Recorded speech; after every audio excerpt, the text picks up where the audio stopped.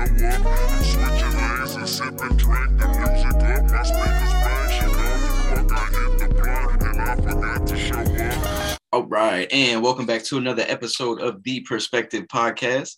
I am joined by my good co-host, Tevin. What it do? Well, Tevin's over on that side. Tevin, what it do? What's good? Back. Ain't too much, dog. Ain't too much. Getting ready to. Of course, we're here. Getting ready to break down these Eastern and Western Conference Finals after a abysmal 2 Game 7s. Some stinkers laid by the Bucks. They didn't really show up, and of course, I think we know that the Suns didn't really show up at all. But we're gonna get into it here. But what were your thoughts about the last round? Some things kind of went haywire, huh? Yeah, kind of went how I expected it, but it was well, the West was good. The Western Conference was real good and real interesting. The East, kind of the Philly series was kind of dull, but Boston and Milwaukee brought it, so that was good. But you know, I'm ready for the next series. Yeah, that's a fact. Like immediately, like after we finished the last show, that's whenever the news came out about Joel Embiid having like a cracked face and the concussion. So that's so we do apologize for missing that bit of news there. That news came out like literally after we finished recording the previous show. So we do apologize for that. However, I think that's exactly where we'll start. We'll start with Miami and Philly. That was a series, ended in 6 games. James Harden had one good game. I think that's fair. I think that's really, really fair. He had a 30-point performance, and then that was the last of James that we saw. What were your thoughts in regards to that series there in between Philly and Miami? Well, I picked Philly in the upset. I thought Harden was gonna come out and be James Harden of old since Embiid was out. I was like, all right, he's gonna do his isolation, the step back jumpers. He's gonna be driving, and we're gonna get that 35, 40-point James Harden, but we didn't get none of that. We ain't get nothing from him. We got a person who looked like they were just washed, out of shape, washed. Didn't really seem to care in some of the games like that I was watching. I was like, man, is he even out there trying to win, or he just out there to get a check? Do he want to be there? It was bad. His performance was terrible. I don't know if it is due to, because somebody brought this up to me. They was like, he did have a hamstring injury last year, so maybe he hadn't fully recovered from that. So could be a factor, and that could have played a part in why he probably wasn't in the best shape this year. And I was like, okay, I can see that. But man, if you out there, if you're getting healthy and you out there and you playing like that, you might as well just tell coach, look, I ain't got it. You might need me want to put somebody else in. Because I'm doing more. Because we're gonna talk about another player who did the same thing, in my opinion. Like, you doing more harm than good and helping the team. So you might need to sit it down. So his performance was just him playing like that just led to them not being able to win, because Embiid was already compromised with his situation. So he was already playing with half a Embiid. So Harden needed to be the Harden of old, and he was just an old Harden, it looked like. But an old man Harden, not right. young. If this is really him, like the beginning of his decline, it's abysmal. It's crazy because it happened so fast. But once you look at it in totality, okay, he has been in the league since 2008. This is year 14, 15, 13, 14 for him. So it's like you ain't supposed to be the same player you was in year 8 or 9 in year 14. So it might just be a natural, decline. But we see players playing longer and excelling at a high level, playing longer, that we just assume that everybody's supposed to be able to do that, when it's probably just not possible to do that. Thanks. And on top of it too, in regards to James Harden, he did look washed. I will say that. But what I will say is that, and a lot of people talk about his decline, right? James played a lot of minutes in Houston, a lot of minutes in his totality, if you look from like that Dwight Howard years, which was 2013, 14, 14, 15. About 13, I think. Yeah, about 13. So from that point forward, he's been in the postseason every single year. So that's a lot of extra minutes. You know what I'm saying? So I will give him that. He's played a lot of it's a lot of minutes on the body. Right. Now, in regards to him showing up out of shape and hamstring, we can't say nothing about the hamstring. Nobody has said anything. So I mean, hey, it is what it is. But yeah, you're definitely right. You know, I did pick the Heat. The Heat advanced, but the Sixers, they were already playing catch up the moment we found out that Joel was playing with a cracked face and possibly brain damage. Like, you know what I mean? Like, this man's got a concussion, cracked face, brain damage. She's still out there suiting up. And I feel like he still had a better game than James Harden with a cracked face. Like, you can't make this up. Like, you literally can't make it up. So it's something has to get figured out in Philly. I'm surprised how well the Miami Heat players played offensively. I figured Philly would have came with it a bit more on the defensive end, but Miami's calling card is their defense. Everybody seems to be locked in. You know how it goes. Good defense, easier buckets on the opposite end, right? So that's just what it is. And then over there on the other matchup that was in the Eastern Conference, the Celtics and the Bucks. Celtics and the Bucks. That was I think that one lived up to the hype. I think that one did pretty well. I mean, I'm not disappointed in that series at all. I'm kind of like this. Well, I'm kind of tired of seeing Milwaukee. Like, I feel like Milwaukee's on national TV at least once a week. Mm-hmm. Granted, they are the reigning NBA champions, but my goodness, it's hard watching them play basketball. Yeah, it was a lot of Bucks games on TV this year. I ain't gonna lie, it was a lot. Yeah. So the Bucks, they had no Chris Middleton. So they're missing 22 plus points a game. The others did not really show like they did in the playoffs last year. But of course, you know, you have Chris Middleton that he kind of pulls some of that attention away from some of the other guys that had easier shots. And do you think the Bucks need to retool, or do they need to add? Do they need to kind of reconstruct some things, or you think they're ready to roll the ball back out next season with what they got, and then they can just bring it right on back? No, I think they gotta make some changes, because they need help offensively, especially off their bench. Because if it ain't Giannis or Middleton or Holiday scoring, like, I can't trust Connaughton. I can't trust who was coming up, Bobby Portis as much. You know, Grayson Allen. Yeah, Grayson Allen. He not ready for that type of pressure. Like, they did good last year, but they need to retool, because NBA just it's getting better. Every team's getting better, so they gotta do some retooling. They gotta find some different things, get some more consistent. Like Brook Lopez, like, they could use him more. They could have used him differently, I feel like, but I don't know if that's what they want to do, even though, like, because he had an advantage in the post. Like, they could have just posted him up and helped get some of them easy points, because that's how Giannis was doing. He was in the lane scoring. They could have changed the offense up, so I put some of that on the coaching, but they definitely need to add. They got to add some more, like, wing help, because when Giannis come out the game, if Giannis and Middleton not in the game, like, who do they rely on from that at that 2 or 3 position to get them some good solid points or some minutes? So, but that's it. That's it really. And maybe, like, a backup point guard, and have Grayson Allen play more point guard. I would do that, honestly. I think he's good. I think he's good enough to be a backup point guard, and, like, how his skill set, he'll make he can handle the ball. Like, he not kind of like Tyler Hero, but not as deadly offensively as Tyler Hero. You know, a competitive player as Hero, so he can do that. But it ain't much they need to do. They'll be back next year. Giannis, you know him, he gonna work on his game. He gonna get a little more range on that shot. He probably get a couple of little extra moves down there, you know, on the block. Yep. And with him, you know, they're gonna always be top 3 seed just with him on the team alone. So they ain't got too much.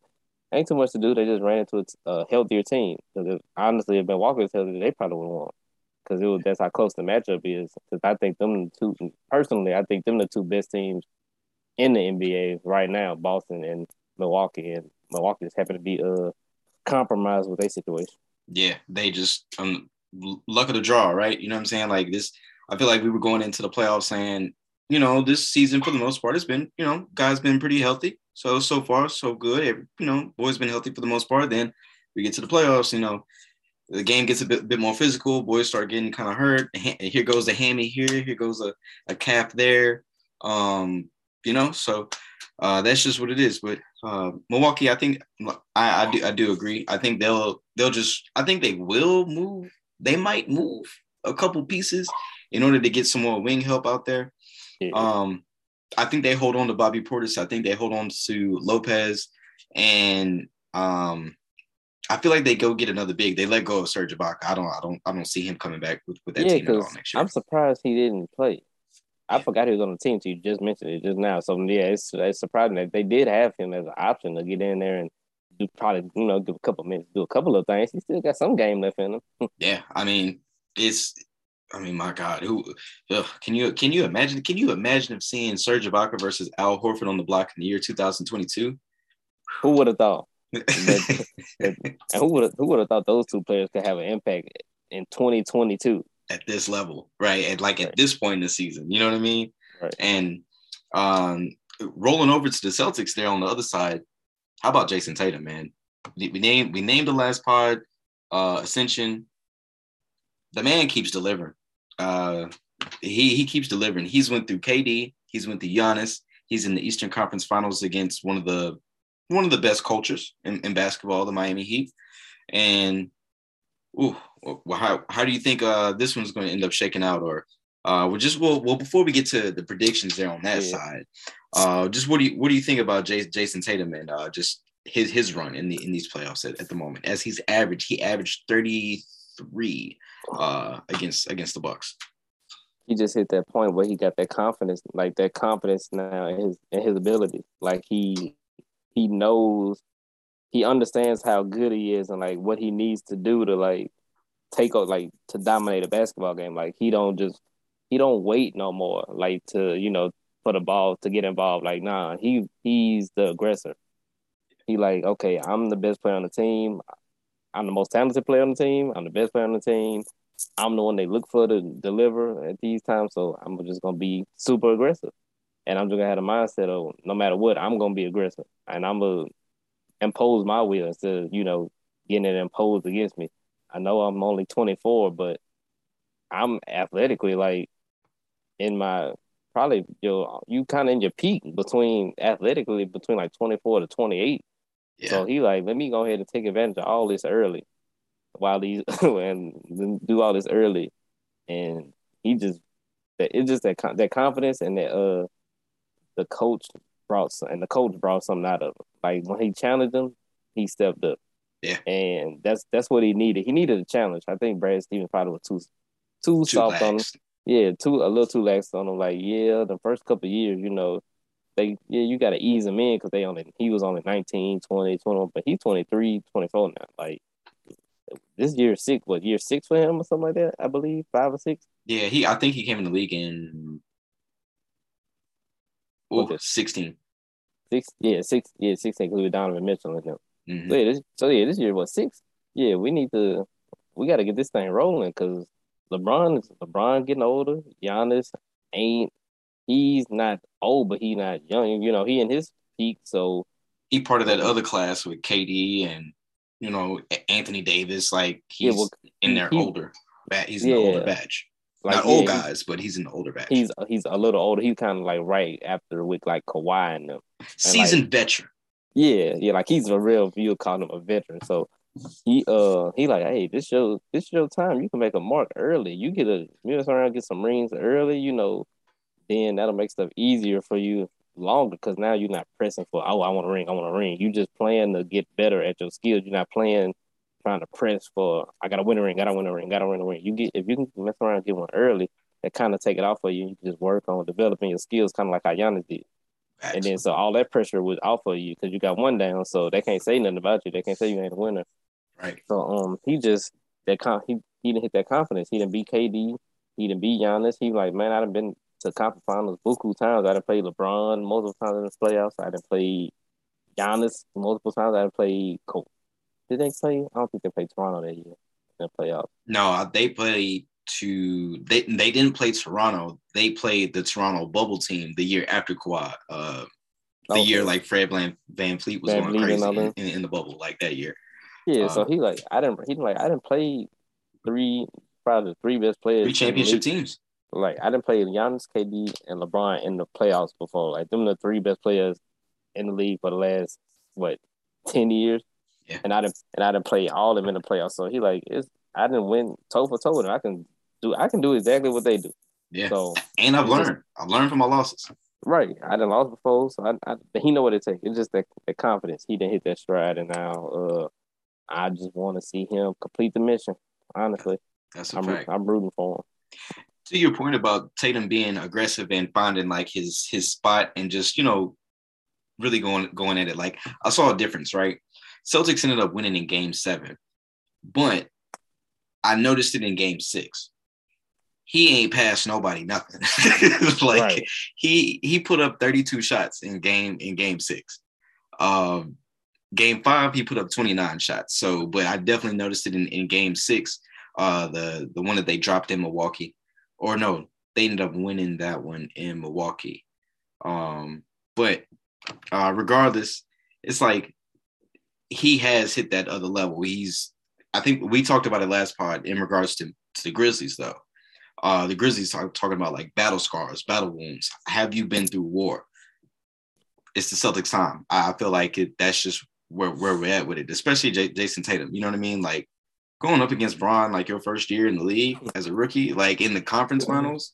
Right. And that does something to somebody. Like if you don't learn from LeBron that early, and then all the other teams that you've played. You done played them twice. You done played 2, and you played 2 LeBron, 2 versions of LeBron too. You played a younger one when you was that first year. Then you played the older one when he was not an older one, but the one he was by himself. When LeBron was playing a different type of ball. So you like, man, like if I want to have this type of career and this type of impact, I gotta step it up. Yeah. So you done seen a lot. He done seen a lot early. And I had one more thing I want to say. I done forgot. Oh.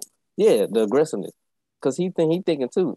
He's shooting 30 shots a game or 25 shots in a game. He like, what would be better?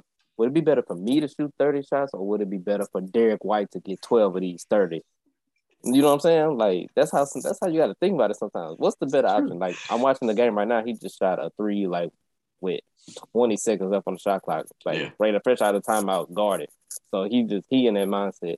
But like that's. Mode. When you that player, sometimes you gotta be like, and you need to win a game. You're like, look, I would rather go down me shooting 35 shots than the 7th or 8th man on the team trying to get them involved. Payton Pritchard. Marcus Smart. Like if we gonna go down with me getting these buckets. Right. Quick note. I have to get a little bit of hate off on Marcus Smart. Game 5 was absolutely abysmal. Bro, I forgot about. Oh my god! Game 5 was absolutely abysmal about how the Celtics. I don't know if they just let go of the rope. Like they literally just let go. They had the game.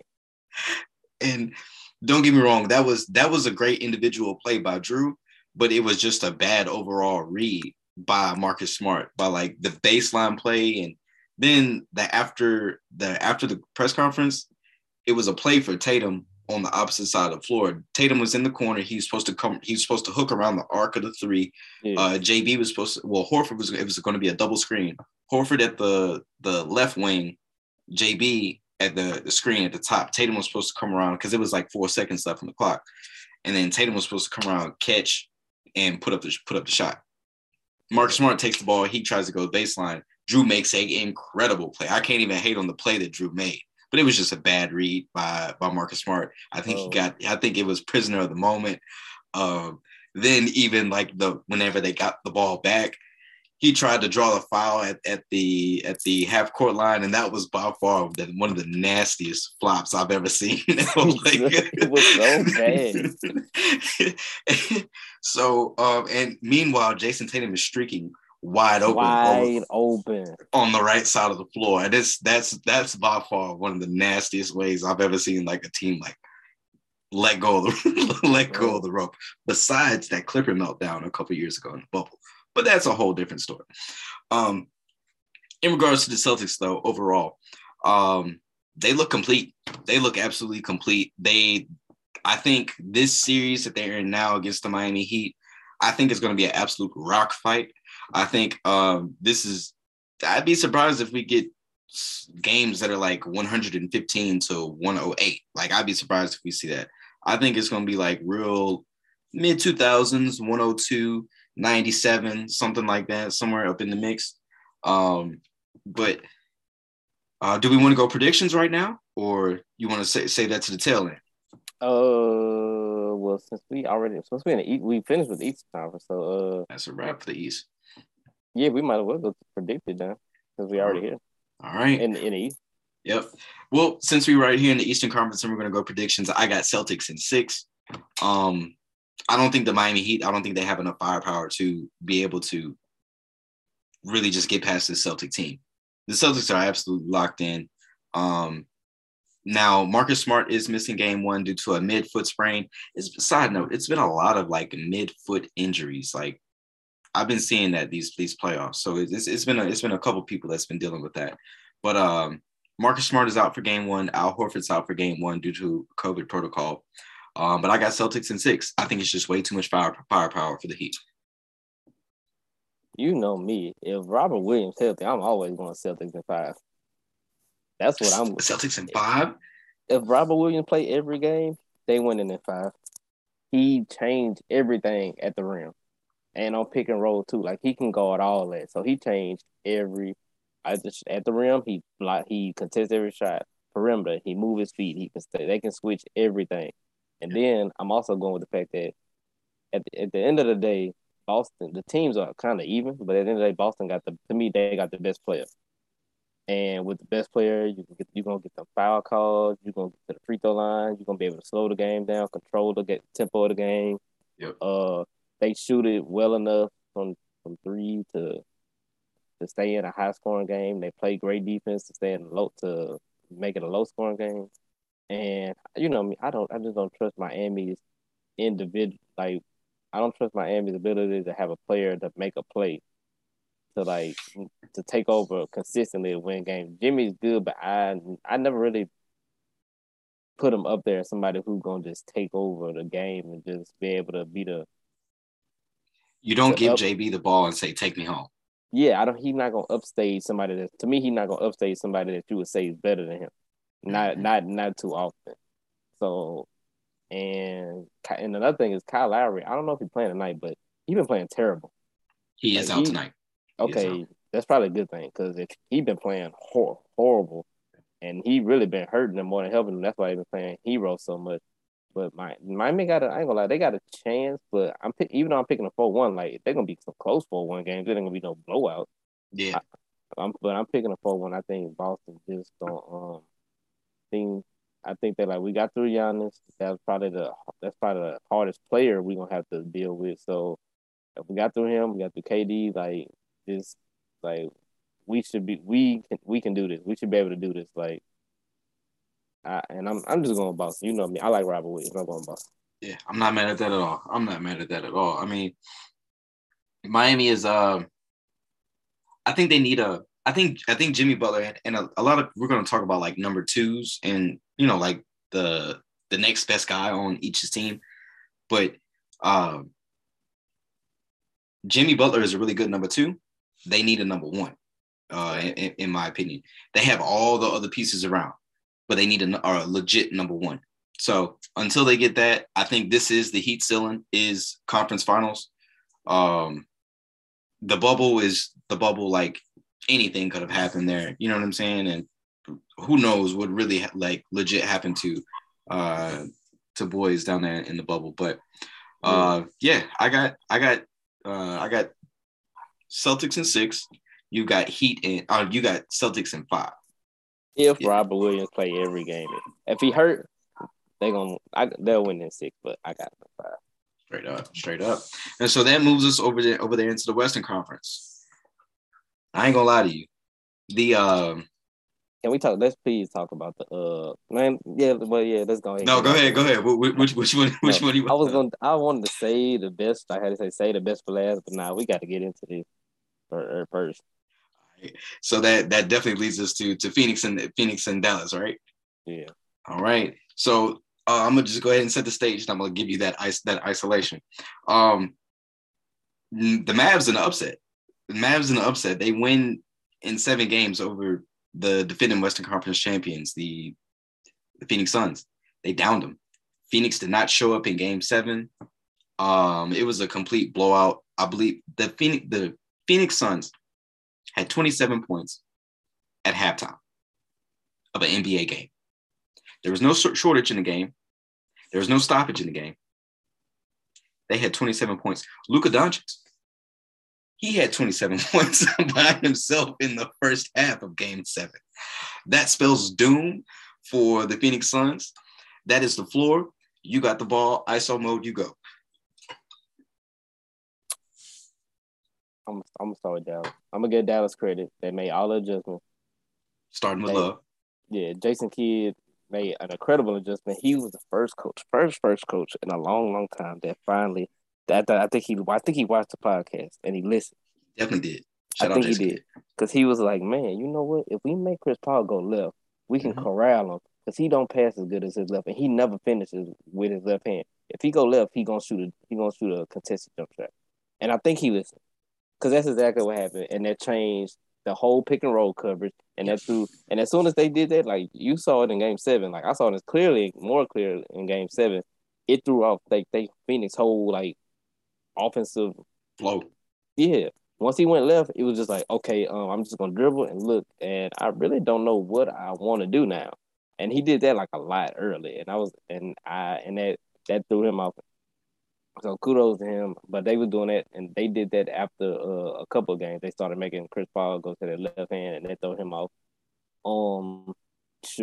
Dinwiddie, role player stepped up. Dinwiddie stepped up big time. Hit big threes, especially Game 6 and 7. Like Game 7, he had 30 points. Spencer Dinwiddie. Who would have thought? Unconscious, he unguardable in Game 7. Brunson had 25 or 26 in Game 7 too. Yep. But that Game 6, both of them, the role players stepped up for him, and Cleaver stepped up big. He was able to pull Ayton away from that basket, so Luka could have them drives to the lane. Finney Smith knocking down jump shots, playing good on both sides of the ball. Bullock making shots, timely shots, and how inconsistent he can be. But he stepped up and made some shots.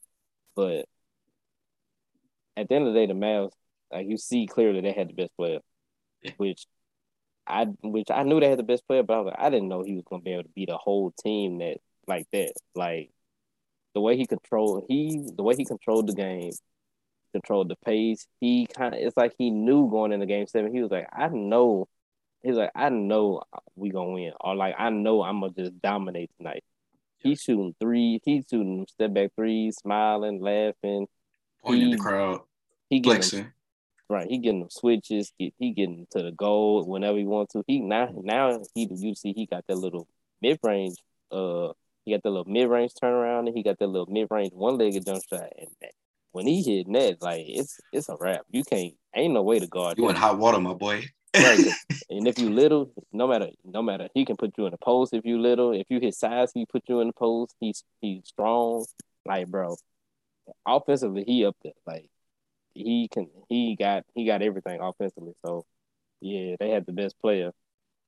And then when it comes to Phoenix, they just laid an egg, bro. Like, I don't know how long I've been watching basketball, but I've watched it for a long time. At least 20 years where I can like remember stuff.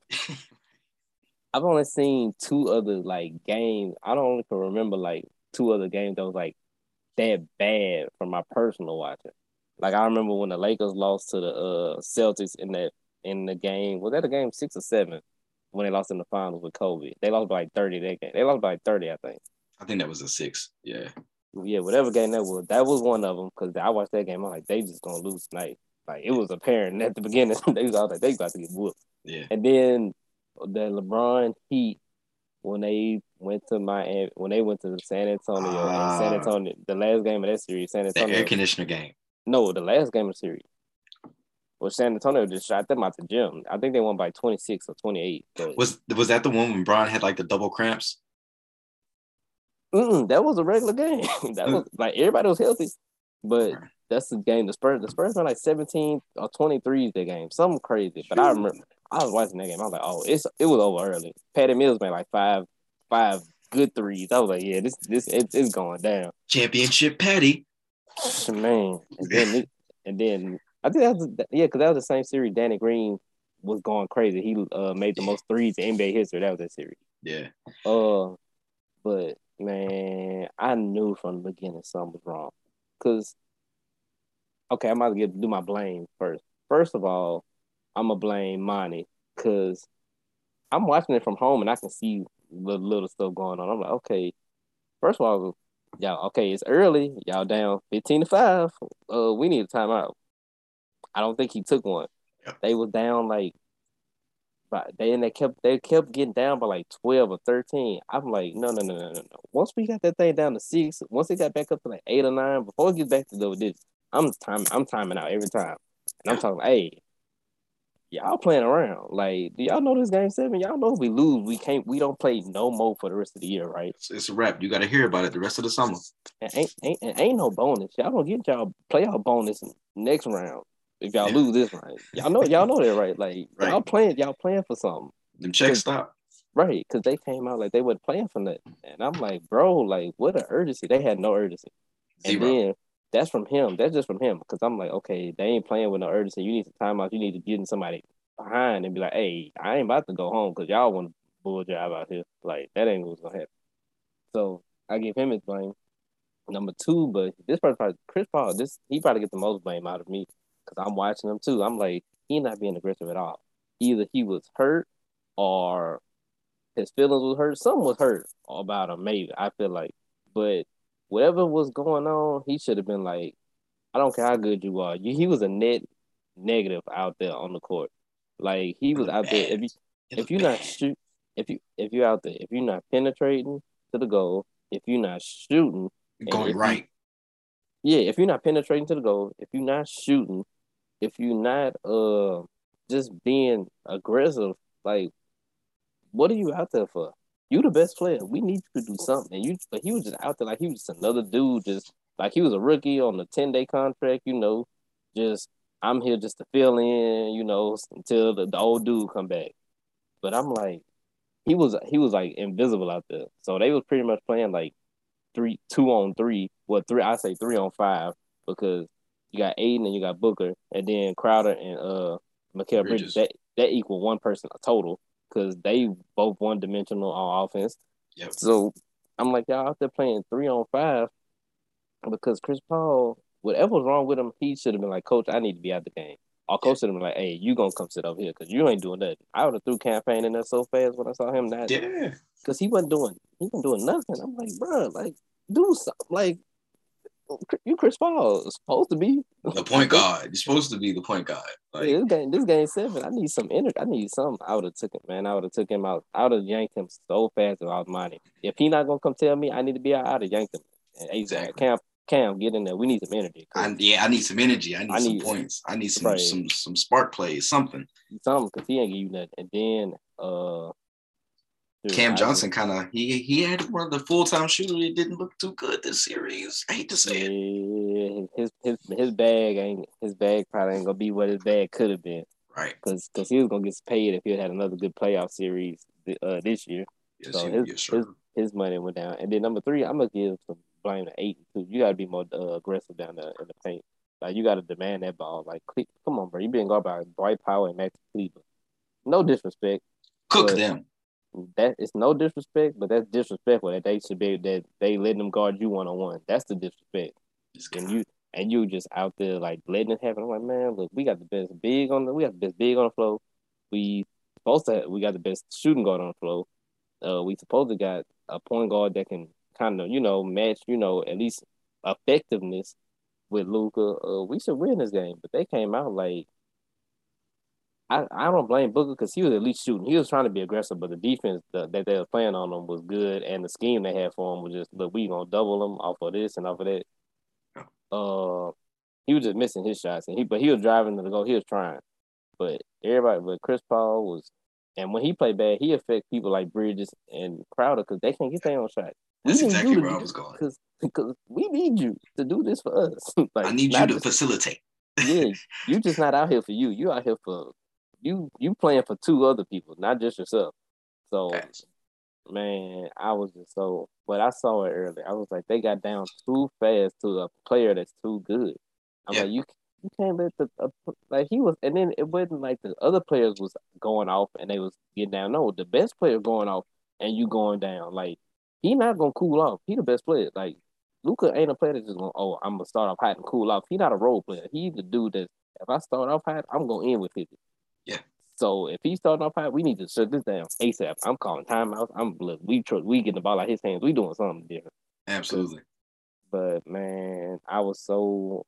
When I watched it, I was like, it was inevitable. It was gonna happen while you was watching. I was like, they about to get blew out because I don't know what was going on. But man, it's hard to watch. It was. I was so disappointed. I was hard disappointed. I was, even though I was happy because I don't like the Suns really that much. I was happy because I want to see Luke. I low-key was rooting for Luke, even though I picked the Suns. So I was happy about that. But man, it was just a lot of stuff. And now, yeah, I guess. Now I'm gonna let you go in on what the Suns gonna do next. This guy, first of all, I want to give flowers. This guy Luka, he took out the point guard. We crowned him the best two guard in the league, Devin Booker.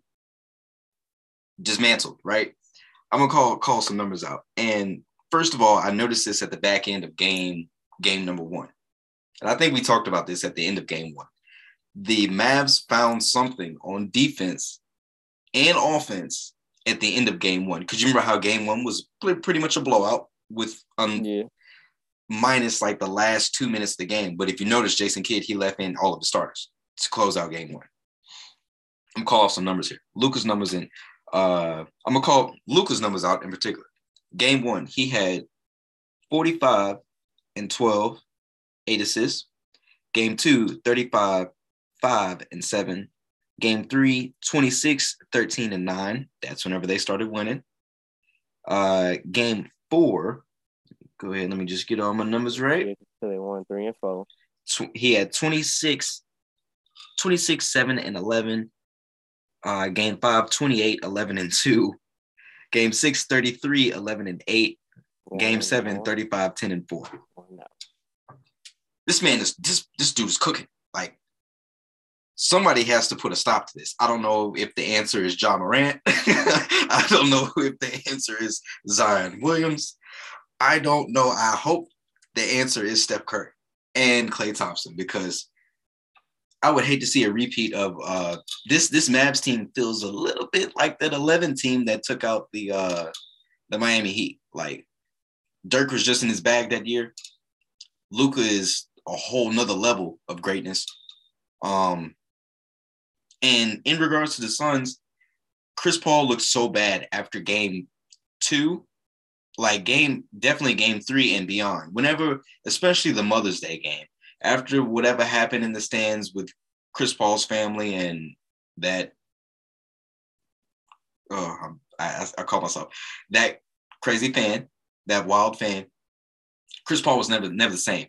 Now, what's interesting is after that game.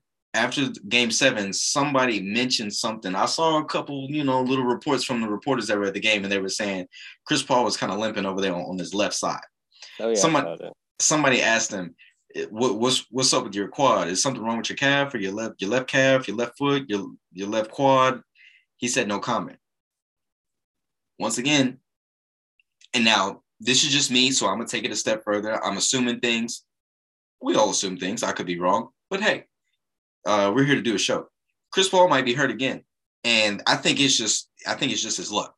He's just somebody that's just habitually hurt, and he just can't get past the hump or the hill or you got to put this man in bubble wrap. Like, he's got to play like 22, 25 minutes a game. And if not, he's just going to get hurt somewhere along the line. I hate it because Chris Paul is he's one of them dudes that whenever we were growing up as like, junior high school, like he was one of them. You know what I'm saying? Like, he was the bar for point guards for like 10 years. Like, he from 2005 to 2016. He was like the 15. He was like the bar for point guards. Like Chris Paul was at the top. It was Chris Paul, it was Darren Williams, and then Rondo, and then everybody else fell underneath. You know what I mean? Then everybody else came later, but for him, it was him. He was the top. Top dog for the 2000s.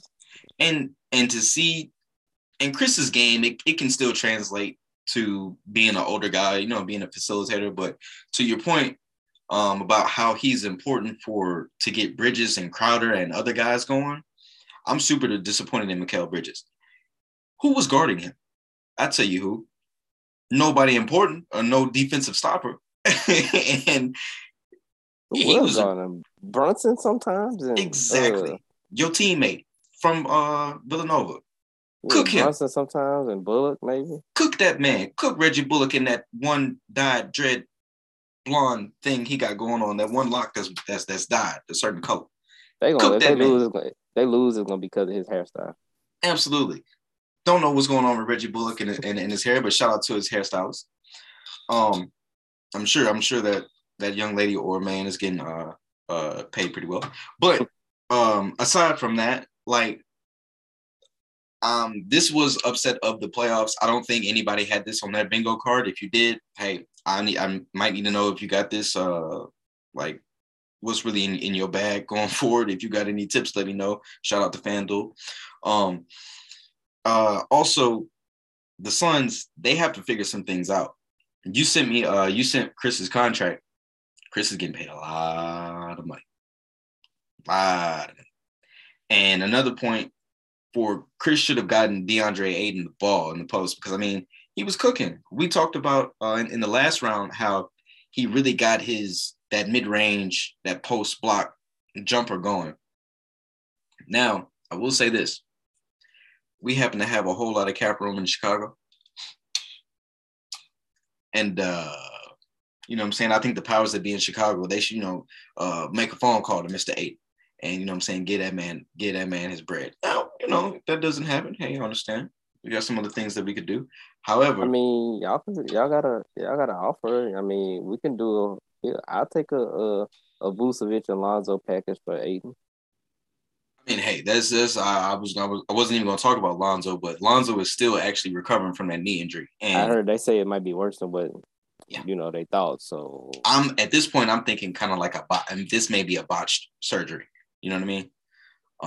I'm thinking he might have Brandon Roy knee. I know, and that's my other thought to it. But I hope not. Let's knock on some wood for my guy.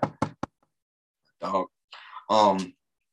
But yeah, in regards to the Suns, they got some decisions to make in regards to what they're going to do with DeAndre Ayton because they got to pay the man. He didn't take their offer last year. He came back, played better this year. And Chris Paul, you got to figure out what he's going to do. If you're Chris Paul, would you restructure your contract at 37, 38? Absolutely not. Absolutely not. So, I mean, you don't have too many options there. So if you're Phoenix, I'm super disappointed in Phoenix. I figured Coach Monty would have been able to figure something out. But once again, you're going against a championship player and now a Western Conference coach, Western Conference Finals coach in Jason Kidd. So he proves he can do it on the floor as a player, and he's doing pretty good as a head coach as well. So disappointed in the Suns. Hopefully they figure something out. Luka, now I'm gonna just give the Mavs a little bit of love. Luka is so great that Dallas could use a number 2 option, but I don't think they absolutely need a number 2 option right now. You need a number 2. He gonna wear it down. He gonna be like Harden. You gonna wear him down too soon. Yeah, that could be a point. But I mean, if you notice, traffic stops. Everything stops whenever Luka got the rock, and he's making the hockey assist. So He's getting the right people involved. I think they'll eventually get their number 2 guy eventually. When I think they'll get him. I think they're gonna get him this summer, honestly, because they used to look at Luka like, man, he got that far by himself. If he got me, quick Luka. Oh, last thing, quick Luka comparison. Got this from Harlan. I told him I was gonna use it on the shout out to Harlan. I told him I was gonna use it on the show. I wasn't gonna give him no credit though. But because it was a good one. Shout out Harlan. What it do, bro? He said Luka combination of LeBron and Paul Pierce, and I was like, you know what? That's probably the most accurate comparison because he plays like Paul Pierce, but he got LeBron. He plays like LeBron, but he got Paul Pierce skills. Yeah, like all the little turnarounds he do in the mid lane, the step back space he get, how he finished through contact. I'm like, dang, that's exactly who he is. He plays at his own pace, but he can control a game like LeBron. I'm like, he plays exactly like if you put LeBron and Paul Pierce and took away, that super athleticism of LeBron, you probably get Luka Doncic. I told him, I said, I'm definitely using that on the pod. Yeah, definitely. I mean, the only thing that I would just sprinkle in with that is footwork is just better. You know what I mean? But Paul footwork was nasty too, though. Paul footwork was good, but what I do see in that Paul Pierce comparison is like how Paul played like slow, but it was like super effective. So I definitely do see that. Yeah, and he's super skilled. Skilled. I hated watching Paul Pierce play, but he's super skilled. Oh, I used to love the Lakers. I used to love watching the Lakers and Kobe, but man, every time they played Paul Pierce, I feel like he just had the greatest game of his life every single time. I'm like, bro, this dude make every this dude he scored every single time he touched the ball. It felt like. Yeah, most definitely. I do like that though. Because I mean, he's dominating the game in almost every asset. You heard the stats I just called out. He's dominating the game in every asset in every phase of the game, like he is Bron. There was a certain point the Suns tried to like pick Luka out and just go at him, and then he funneled the defender to his help side defense. I was like, this dude here, bro, like. Somebody's got to stop this man, like eventually. Hey, they better hurry up because he only 23. He younger than Tatum. Yeah. And low key, he might be the best player in the NBA. We don't know. Everybody, all of these boys, is something different. This next wave, I'm telling you, this next wave here is going to take the NBA to a whole nother level. And like, crazy. You can see, it's Ja, it's Luka, it's Jason Tatum. Like, them three by themselves can carry the league. Giannis is still young. Yeah, Giannis is still young. Like, don't forget the guy who don't even play, but he averaged 27 when he played Zion. And that's what I'm saying. Like, I didn't even want to throw him in the mix, but hey, I'm throwing him in there. Yeah, I mean, he averaged 27 and 8. 27 to 8 in limited minutes, right? Like 22 minutes a game. Yeah, probably no more than like 30 minutes a game. Freak athlete. So those four guys really just by themselves, Tatum, Luka, Zion, and Ja, take the game to a whole nother level. Take the game to a whole entire other level. Plus, you still got guys that we still love that we haven't seen. Kawhi Leonard's still missing. Right, he come back healthy. He's still a top 5 player. Top 5 players. So I mean, the league is in good hands. You know how I feel about Ant-Man up in Minnesota. Right, him too. And he only gonna get taller and better. Like he's just a super man. He gonna be straight. Like the league is gonna be straight. We talked about that last summer, but I think it's even some more of a point of it now. We're gonna do that's an episode right there. The league gonna be straight. We gonna do when we do our little rankings of players, but that's gonna be it. The league gonna be straight. Yeah, that's gonna be the summer show after the finals. So the league gonna be straight. Yeah, we got to put a feather in that one. That's when LeBron retire. LeBron. I'm gonna give him his little ceremony, but then that's gonna be the first part. The league gonna be straight. Yeah, straight for real though. And so the other matchup over there in the Western Conference that we had is speaking of Ja Morant, the exciting Memphis Grizzlies and the Golden State Warriors. It's unfortunate because the Ja ended up getting hurt. Well, first of all, I'll say this before we get into who got hurt and the chippiness and everything. I loved how physical this series was. Like, I absolutely loved it. Like, I loved everything about it. I loved how It was the controversy. I think that was it was so early in the series. I think it was game one, whenever Draymond and the Clark thing, like the ejection and all that kind of stuff.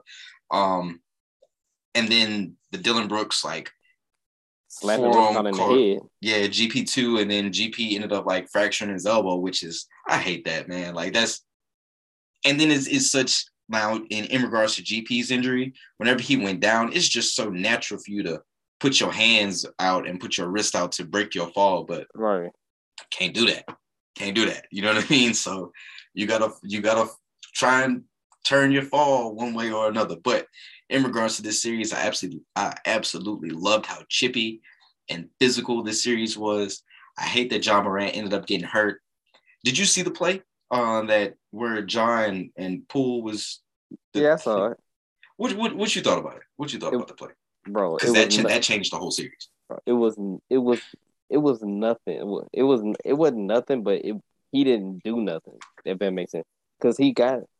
If anybody was watching the game, I watched the whole game. The play where he got hurt was when I saw it. I think it was third quarter. Klay shot that three, and he ran out on him, and his knee hit Klay thigh, or hit Klay in the leg. That's when he hurt that knee. Because I saw it. Because once he did it, I saw him like move his leg, and he started hopping on the sideline. I was like, that's bad.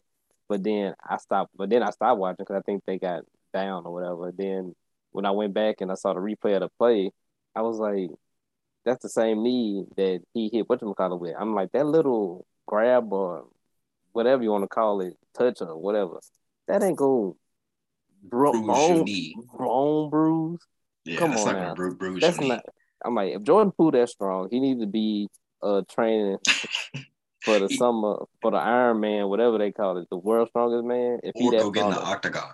If he that strong to bruise your knee by touching it. So, I ain't think nothing was wrong with that play because he heard it earlier. That's when he initially heard it. It just when he got hit right there, it just aggravated. Yeah, most definitely. And then the Warriors ended up taking this series against the Memphis Grizzlies in 6. It was super chippy, super physical. Draymond was ejected in game 1. Bad call. Super bad call. I absolutely hated it. And I before we just dive completely into the series, I absolutely despise the double technical, and I despise how the league or the officials are trying to determine what's like flagrant 2 or flagrant 1. Like there needs to be a little bit more clarity on what's really what. Now you smack a guy in the face and he's bleeding from the eye or something like that, nose, whatever the case may be. Cool, flagrant 2.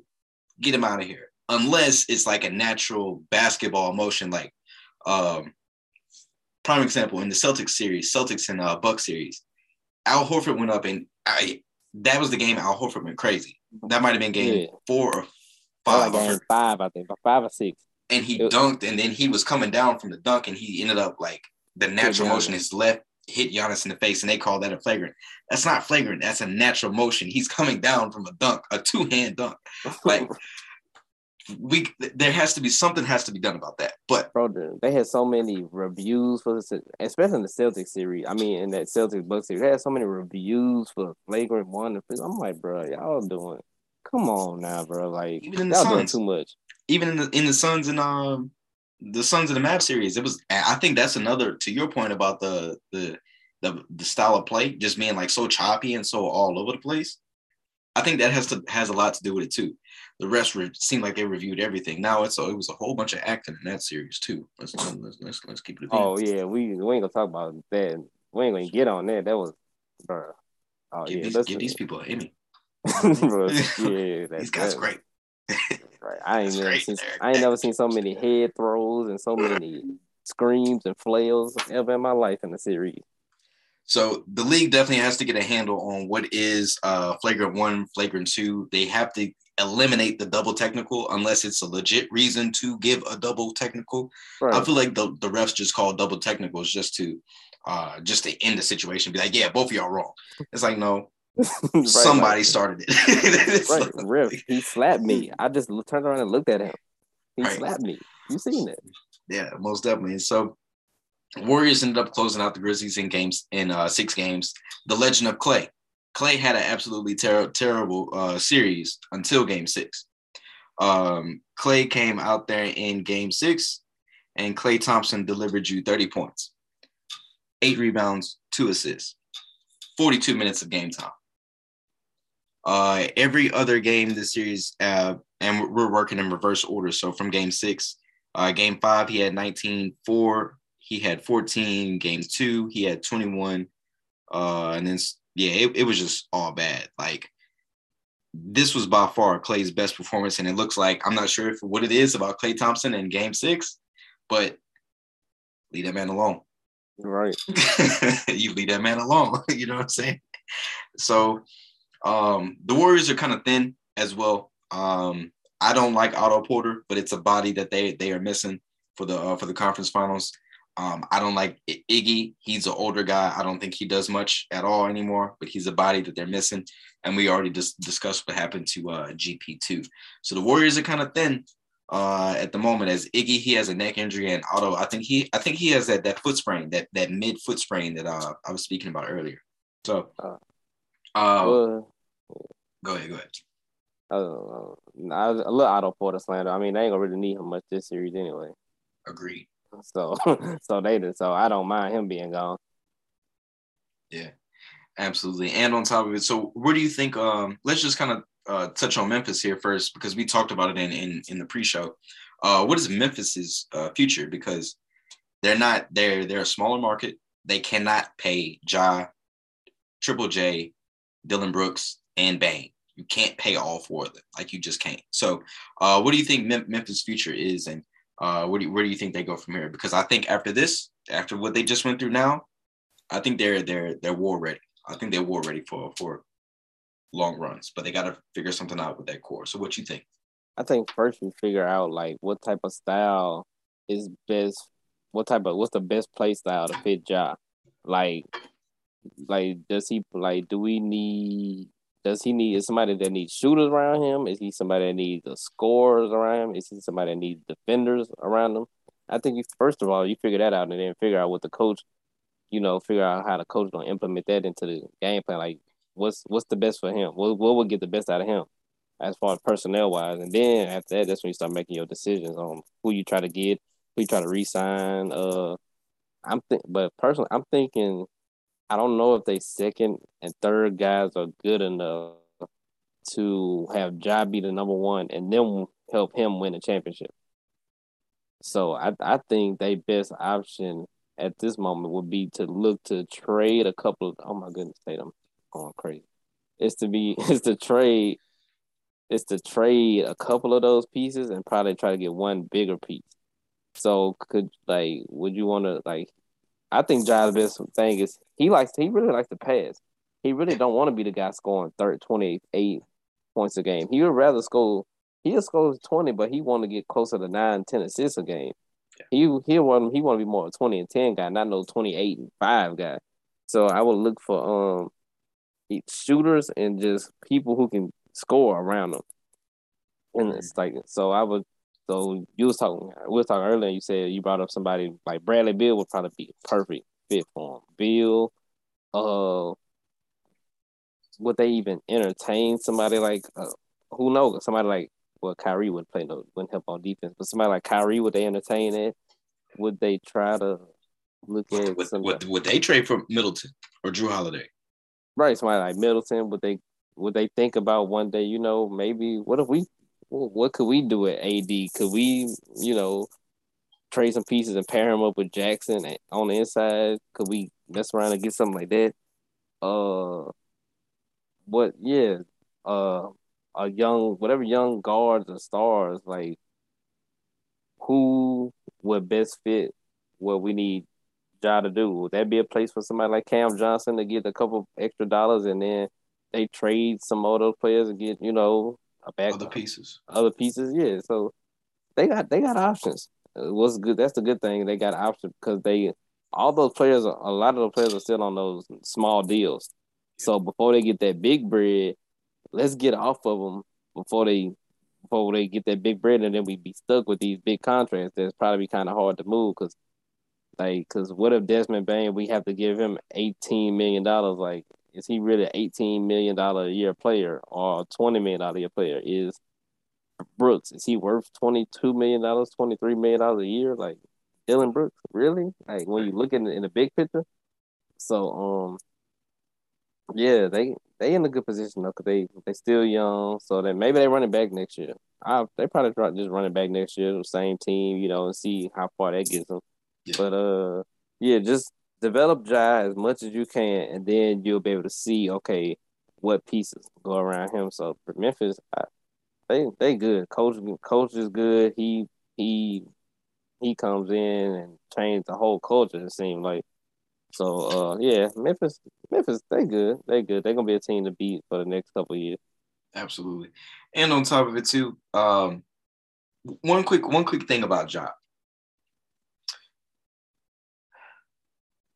Do you think it would benefit him to change some of his game as far as attacking the rim? Because with him having to sit down and miss the rest of the series in the playoffs, that was his third time sitting down because of that same knee this season. Me and Gabe, shout out to Gabe. Me and Gabe, we had a conversation about this a couple years ago. And you and me, we might have talked about this as well. But the younger dudes, they play so much basketball. Like, they play basketball, like, they have more outlets to play basketball more than what we had. You know what I'm saying? Like, they just have more options. So their knees and their ankles and things of that nature is just kind of you putting it up to sheer luck. You don't want to be Derrick Rose. You don't want to be Brandon Roy. You know what I mean? Like, you don't want to be these guys with just bad knees you don't want to be Greg Oden. You know what I'm saying? Like, you just don't want to be those type of people. So do you think it would just be best if Ja kind of did something to kind of improve his body or just kind of preserve his body a bit more? Because, I mean, he's young. He's young and he's already got knee issues. Definitely got to hit that weight room. He got to get stronger because he be getting bumped off his spot like too much. Well, he'll get bumped out the air, and like when he be doing his gather, he gets bumped real easy and he flies. Like, he get like that when that contact hit him, he be flying. So he got to put some more weight on. But I will also just like don't change his game, but add stuff to it. So like when he drives, like he don't have to go get to the goal to finish all the time. He needs to. Yeah, you see that, huh? Oh, he needs to. Tatum is going crazy. He needs to develop some. He needs to develop some floaters, some mid-range jump shots. Like, just because his best thing is attacking. So I need him attacking. I want him attacking, but I want him attacking to where he's not always for me to finish this, I gotta get to the goal and take this contact and get the layup.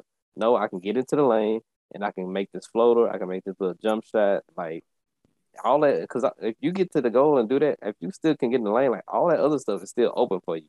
Like, you can still, as long as you can to that paint, you can still kick it to shooters. You can still hit cutters or slashers or whatever you want to do, but you don't have to go in there and take that contact at the rim on your finishes. You can get you some floaters. You get you some Euro stiffs. You get you some moves. Little mid-range jump shot because I saw it in the playoffs. He kind of wanted to mention, like, he'll drive and then he'll drive and go hard left, or he'll go and then try to do a spin move. And that spin move is kind of weak right now. Need some work, my boy. He needs some work. his spin move, it need work. But yeah, I wouldn't don't change his game. Just add stuff to it. Like, hey, you don't need to get to the goal and dunk on people every single time. Like, or try to finish through people. Like, get to there, and if you see this opening, if you got this floater, you don't have to worry about taking them extra hits and hitting that flow, because that takes a toll on you. So yeah, I just put on some weight and improve those things first, and then later, that's when you try to extend his range on his jump shot and all that. But those are the things I think would be the best, the more easier things to correct or to improve his game. Those would be the simplest things that he can do, in my opinion. Agreed. Yeah, he puts on some weight and he just gets a little bit more. Watch some Tony Parker. Tony Parker.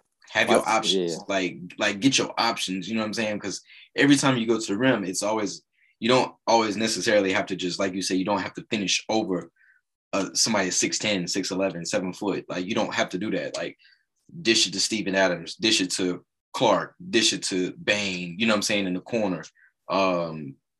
Triple J, I don't know what's up with Triple J. Like he gets rebounds and then he just like floats out to the 3-point line. I don't understand that. Think depending on what they do with him, how they develop him, I think he's gonna be on that trade block soon. Because to me, it looked like his natural thing to do is float to the 3-point line and shoot threes. He just want to be a stretch float. I'm like, you 6'10", sir, get your behind where you supposed to be.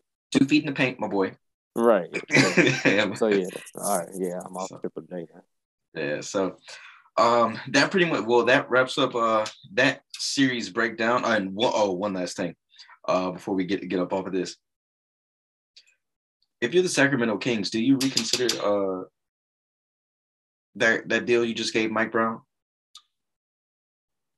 No, because who else would want to even coach your team?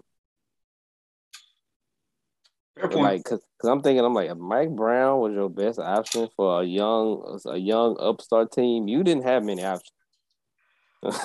Bro, many good options. My God, I'm sitting there watching Game 5, and Mike Brown just looks like he's lost. Like I'm like, bro, I'm like, call timeouts. Like, you do know the team's supposed to run the exact same plays with the coach before, like with the head coach, and when you hit, like, it's like he gamed that. I don't know if threw the entire playbook out. Yeah, that's what it looked like. I mean, that's what it seemed like. Even though we might be 100% wrong, but that's just what it seemed like. Because I'm like, they shouldn't be this off course. That you run this, you gonna run the same exact plays. You run the same exact sets when you got another coach. Like a coach being gone should not make your team go look like that. Because I'm like, when they had Luke Walton, they did not look like that at all.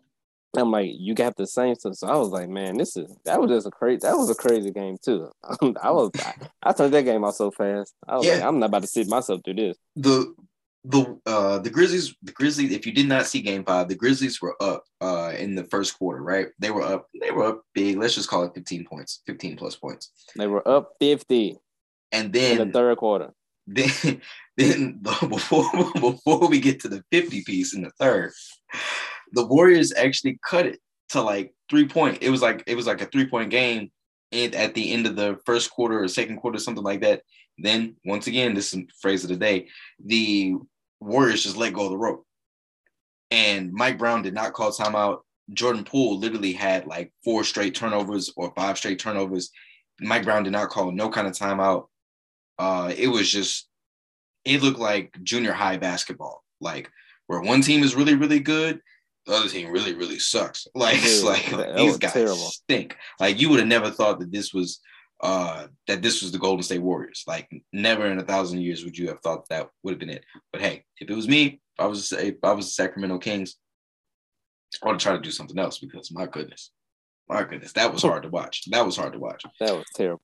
Yeah, and then that was especially funny seeing Draymond. That actually might be the cover art. Draymond. With the towel. The whoop that trick. So that actually might be the cover art. But predictions here for the Western Conference Finals: Warriors versus Mavs. What do you think? Dallas versus the Bay Area, San Francisco. Steph has been playing terrible. Ever since he's gotten that record, he's been kind of. Yeah, ever since even before then, ever since he was pressing to get that record, he's been terrible. Yeah. Shooting the ball. So he's been playing terrible. Clay had one good game. Jordan Poole has been their he's been their savior on the basketball court because he had so many 30-point games. Like he's just a different animal now.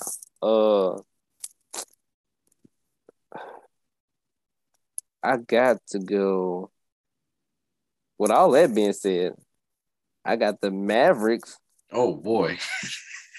Got the Mavericks going down in 6. I got Warriors 4-2. I think Luka gonna get 2. I just think Golden State that shooting. Like I don't think Dallas is gonna be able to guard that 3-point line. Like not with all that motion. That it's gonna be too much moving, too much running. Luka gonna get multiple bodies through at him, but unless he gets them switches, but he gonna have, of course, Wiggins gonna be on him, Kuminga gonna be on him. Draymond gonna take him some time. So he gonna have they gonna get physical with him. I don't think they throwing bodies. They're gonna be physical. I think they see that you got to be physical with him, and I just think that they're gonna finally hit their little stride. At least in this series, I think Steph gonna get back to being Steph from the aggressive, efficient Steph that we used to seeing, because he's shooting 80% from the free throw line. I'm like, well, and he's missing a lot of free throws. Lot of free throws. He's starting to look human. You know what I mean? But this season, he's definitely looked human. I got That's what I got. I got Warriors in 7. I think 7. Whoa. Yeah, I got Warriors in 7. I think Luka carries over this momentum. Over in Luka and the Mavs, they carry over this momentum for quite some time. But at the end of the day, this is an offense like the Mavs have not seen at all this postseason. They played Utah. You know how I feel about Utah. And they just went through a Suns team that needs Chris Paul. Chris Paul is the engine that makes that Suns team go. And Chris Paul definitely was not himself. A lot of that motion that you're talking about, Draymond gets a lot of things going. Steph gets a lot of things going. Klay is, he had a good game. Hopefully this carries over into this round of the playoffs. I got Warriors in 7. I think the Mavs just end up running out of gas. They're not war ready just yet. Yeah. Hey, but I just thought about this. Luka, he the new LeBron. He breaking teams up. Utah about to break up. Suns about to break up. Yeah, if he be Golden State, they might break up. He LeBron broke up all them super teams in the East. I think Luka is the new Terminator. He breaking everything up. Yeah, Luka is the Terminator, and either you get down or you join. You know what I'm saying? It's really one of those. It's like you give up the info or you walk the plank. You know what I'm saying? He about to have everybody going to the Eastern Conference. Yeah, absolutely. And unless Ja and Zion get healthy, it just might be his conference for the next 10 years. Unless the Celtics sweep in and give him that bag. That would be the only team I was seeing votes. Mark Cuban, it ain't a check Mark Cuban wouldn't write. Right, exactly. Mark I guarantee you, it ain't no amount. You ask him what else, ain't no amount he wouldn't write to keep him. I think even if it took Mark Cuban to borrow money from Jerry Jones, he would do it. Like, not saying that Mark Cuban needs to borrow any kind of money from nobody, but if he had to, I'm guaranteed he know who to call. Ain't no Luka. Ain't no way if he leave, it's never gonna be because of money. Yeah, it's got to be because of something else. You're absolutely right. I think ultimately we end up getting a matchup that I've kind of been wanting to see for the last couple of years. I think we get Warriors and Celtics in the finals. And I would have loved to see the year the Warriors played the Raptors in the finals. I would have loved to see that Celtics team against that Warriors team. Well, that Celtics team that they have, was that the year with who they had on that team that year? That wasn't the Kyrie year, was it? That was the Kyrie year. Oh, Lord. Mm-hmm. I would have loved to see that. Okay, well, yeah, now that I think about it, that would have been. I would have loved to see it that year. That was 19. So, I definitely would have loved to see it. But I think that's the matchup that we ultimately get this year is Warriors and Celtics. Who knows? We'll see. We'll watch it all unfold. Currently, the Heat and the Celtics, they are at halftime. It is 62-54. Jason Tatum currently has 21 points at halftime. And only two people on the Miami Heat are above double digits. Jimmy Butler has 14. Tyler Hero has 15 off of the bench. So tomorrow we got the first game of the Western Conference, Warriors and Mavs. And so we'll see how all that shakes out and determines. Just a couple more notes here before we get up out of here. Draft lottery. You want to talk about it real quick? Yeah, we can. Who got the number one pick? The Magic? Magic have the number one pick. It is their first time with the number one pick since picking up Dwight Howard in that draft. So that's the Mavs. The Pelicans ended up with the number eight pick. Houston Rockets with the number 3. I think the Rockets actually have a good chance. They may actually be able to pick up a pretty good prospect. Right. Those, yeah, because I'm the person who I think game translate the best is Jabari Smith from Auburn, because his shooting, like you can always shoot if you open. You can always shoot. Payola got the best buy. He's the best. He's probably the safest pick because of his size and his skill set. So he gonna always be. He's 6'9", 6'10", 240, 250. Like it's a place for you in the league. Yeah, it's a play. Physicality ain't gonna be a problem for you, and then you can step out and shoot it, and you can get your own shot. You can put it on the floor, so he gonna always be able to play. But and Chet, the other one that everybody talking about, he's a wild card. He's a wild card. I think his ceiling is Porzingis, but I think his floor is like a Sean Bradley. So that's a lot. Yeah. So that's a probably even yeah. So that's a yeah. So that's a you. I feel like you taking a big risk with him. A high risk, high reward though.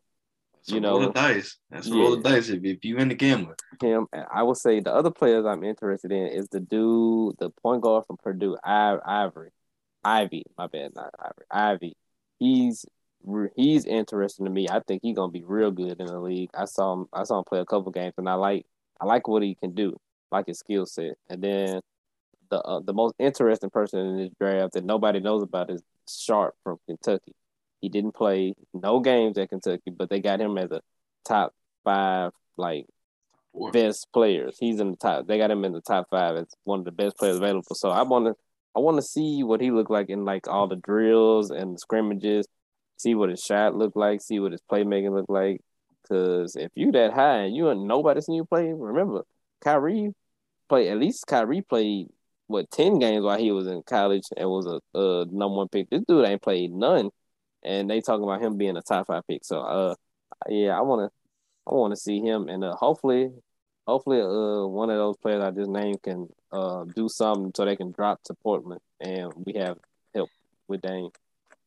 Right. And New Orleans too. I want them to get somebody good. Yeah, let's and the Lakers. I want to see them good. One time for New Orleans. Hopefully they get a good prospect and they can just build on to what they have. And hopefully we get Zion in the mix next year too. So, 2 more things I just want to point out here. These are reports from Shams. It seems like Shams has all the news before Woj now. He seems to be the guy. The NBA is considering and discussing a new competitive event after the success of the play-in tournament. They're looking into adding this in the 2023 and 24 season. Now, what that exactly would determine or how that would shake out, still kind of being reviewed. But if you having like an in-season tournament, what do? Do you just you give the guys 2 weeks off? Like you give them the play-in tournament, then All-Star break? Right. Like is the tournament is it conference versus is it like the Eastern Conference tournament and the Western Conference tournament, or is it like a inter conference where you East versus West? What's the? They're still all breaking all that down. Yeah, so I don't know. I don't know. They'll find something, and they'll get somebody. They got some smart people working on. They'll get something together, something together. And then one last thing, and this is something that I'm for it. I agree with it. They should implement it now. The NBA is eyeing a take foul change. So the league is discussing a rule that would award offensive team 1 free throw and possession on a take foul. So in a sense of a clear path foul. So if somebody has, the ball's poked loose and, your team has the offensive advantage, instead of the defensive guy just taking the foul and, your team take the ball out on the side or whatever the case may be, your team will now get a free throw. You get the ball. Let's keep on hooping. So that's something that I'm for. I think that they should implement this now or at least to start the finals. But it is what it is. So to be determined. But I'm thinking about that now. They're gonna have to play a guessing game. Was this really a take foul? Because say for instance, somebody like, okay, I turn it over, and then I act like I quasi, stay in front of my guy, do some moves a little quick, but then I foul him. Like, is that considered a take foul, or would that just be like a regular foul? Like, it's gonna be some stuff because like if I turn it over and then if I turn it over and then I like kind of cut them off, kind of, but not really. But then I'd be like moving my hands like I'm guarding them, but I'm really not because I'm really trying to foul, and I just reach in and foul. Like, what's gonna be the that's gonna be the little line they gonna have to draw. Like, how do you determine what was a take foul now? So I mean, I want it, but I just know it's gonna bring a whole bunch of extra questions on stuff on certain calls. Agreed. So they're gonna put in some kind of language in there to make to blur the lines or make it gray or whatever the case may be. And this is just one thing because you know how like my mind just works. It's just be crazy. The aliens pull up on planet Earth. Who is your starting five that you pick? They want us to, like in the league right now. They want us to hoop. Yeah. Like okay, like we playing an NBA game or we playing street ball? NBA. Okay, I only get 5. We can go 7. We can go 7. Pick your best 7. People, I do 5. I ain't got. I'm taking an NBA game. So this got to be like a team. Am I taking this to 5 best people or a team? Your five that's going one that game to save the planet. Okay. Well, okay, I do it. Current players. Giannis, LeBron, and Durant gotta be out there. So to compliment them, I would have to do.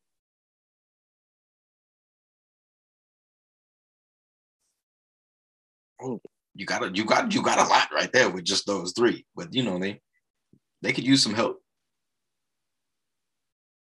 I'm gonna do Kawhi because he can guard some people on that perimeter too, and I'm gonna go with Steph just because that lane gonna be open for Bron. Even though I want to take Luka so bad, but I need that Steph guaranteed knockdown 3-point shot so that lane could be open for Giannis and LeBron to just dunk. See, I was gonna swap out.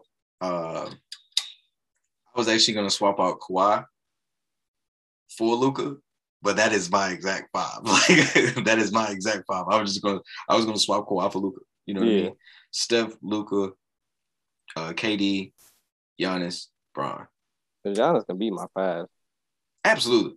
And LeBron and KD, they'll get some rebounds in there somehow. So yeah, I think if I had to go with a 5 that I think can be any 5 that. Now the Steph thing questionable though, because I think I could switch him for Luka easily. Because not easily, but I can make an argument to switch Luka. Oh my God, Grant Williams kicked his face. But I'm gonna go with that 5. Oh man, he just got kicked in the face. Then he got kicked in the face and a foul on him. Right. That's hard. That's hard though. That's hard there. But yeah, I mean, even if you do decide to swap anything out, I mean, hey, who's gonna stop Zion Williams? You know what I'm saying? Zion Williamson down there. I mean, there's no telling what that man's gonna do. Telling what that man's gonna do. So right. But that's it. That concludes this episode of the conference recap. Well, the second round recap and conference preview, if you will. I want to thank everybody that's tuned into the show. Everybody that's tuned in, you are guaranteed the best humans on this planet. And I thank you so much for tuning in. Share it with a friend, family member, coworker, all that good stuff. You can find this podcast on Spotify, Apple, wherever you listen or watch. And so until next time, y'all, thank y'all for tuning in. Peace.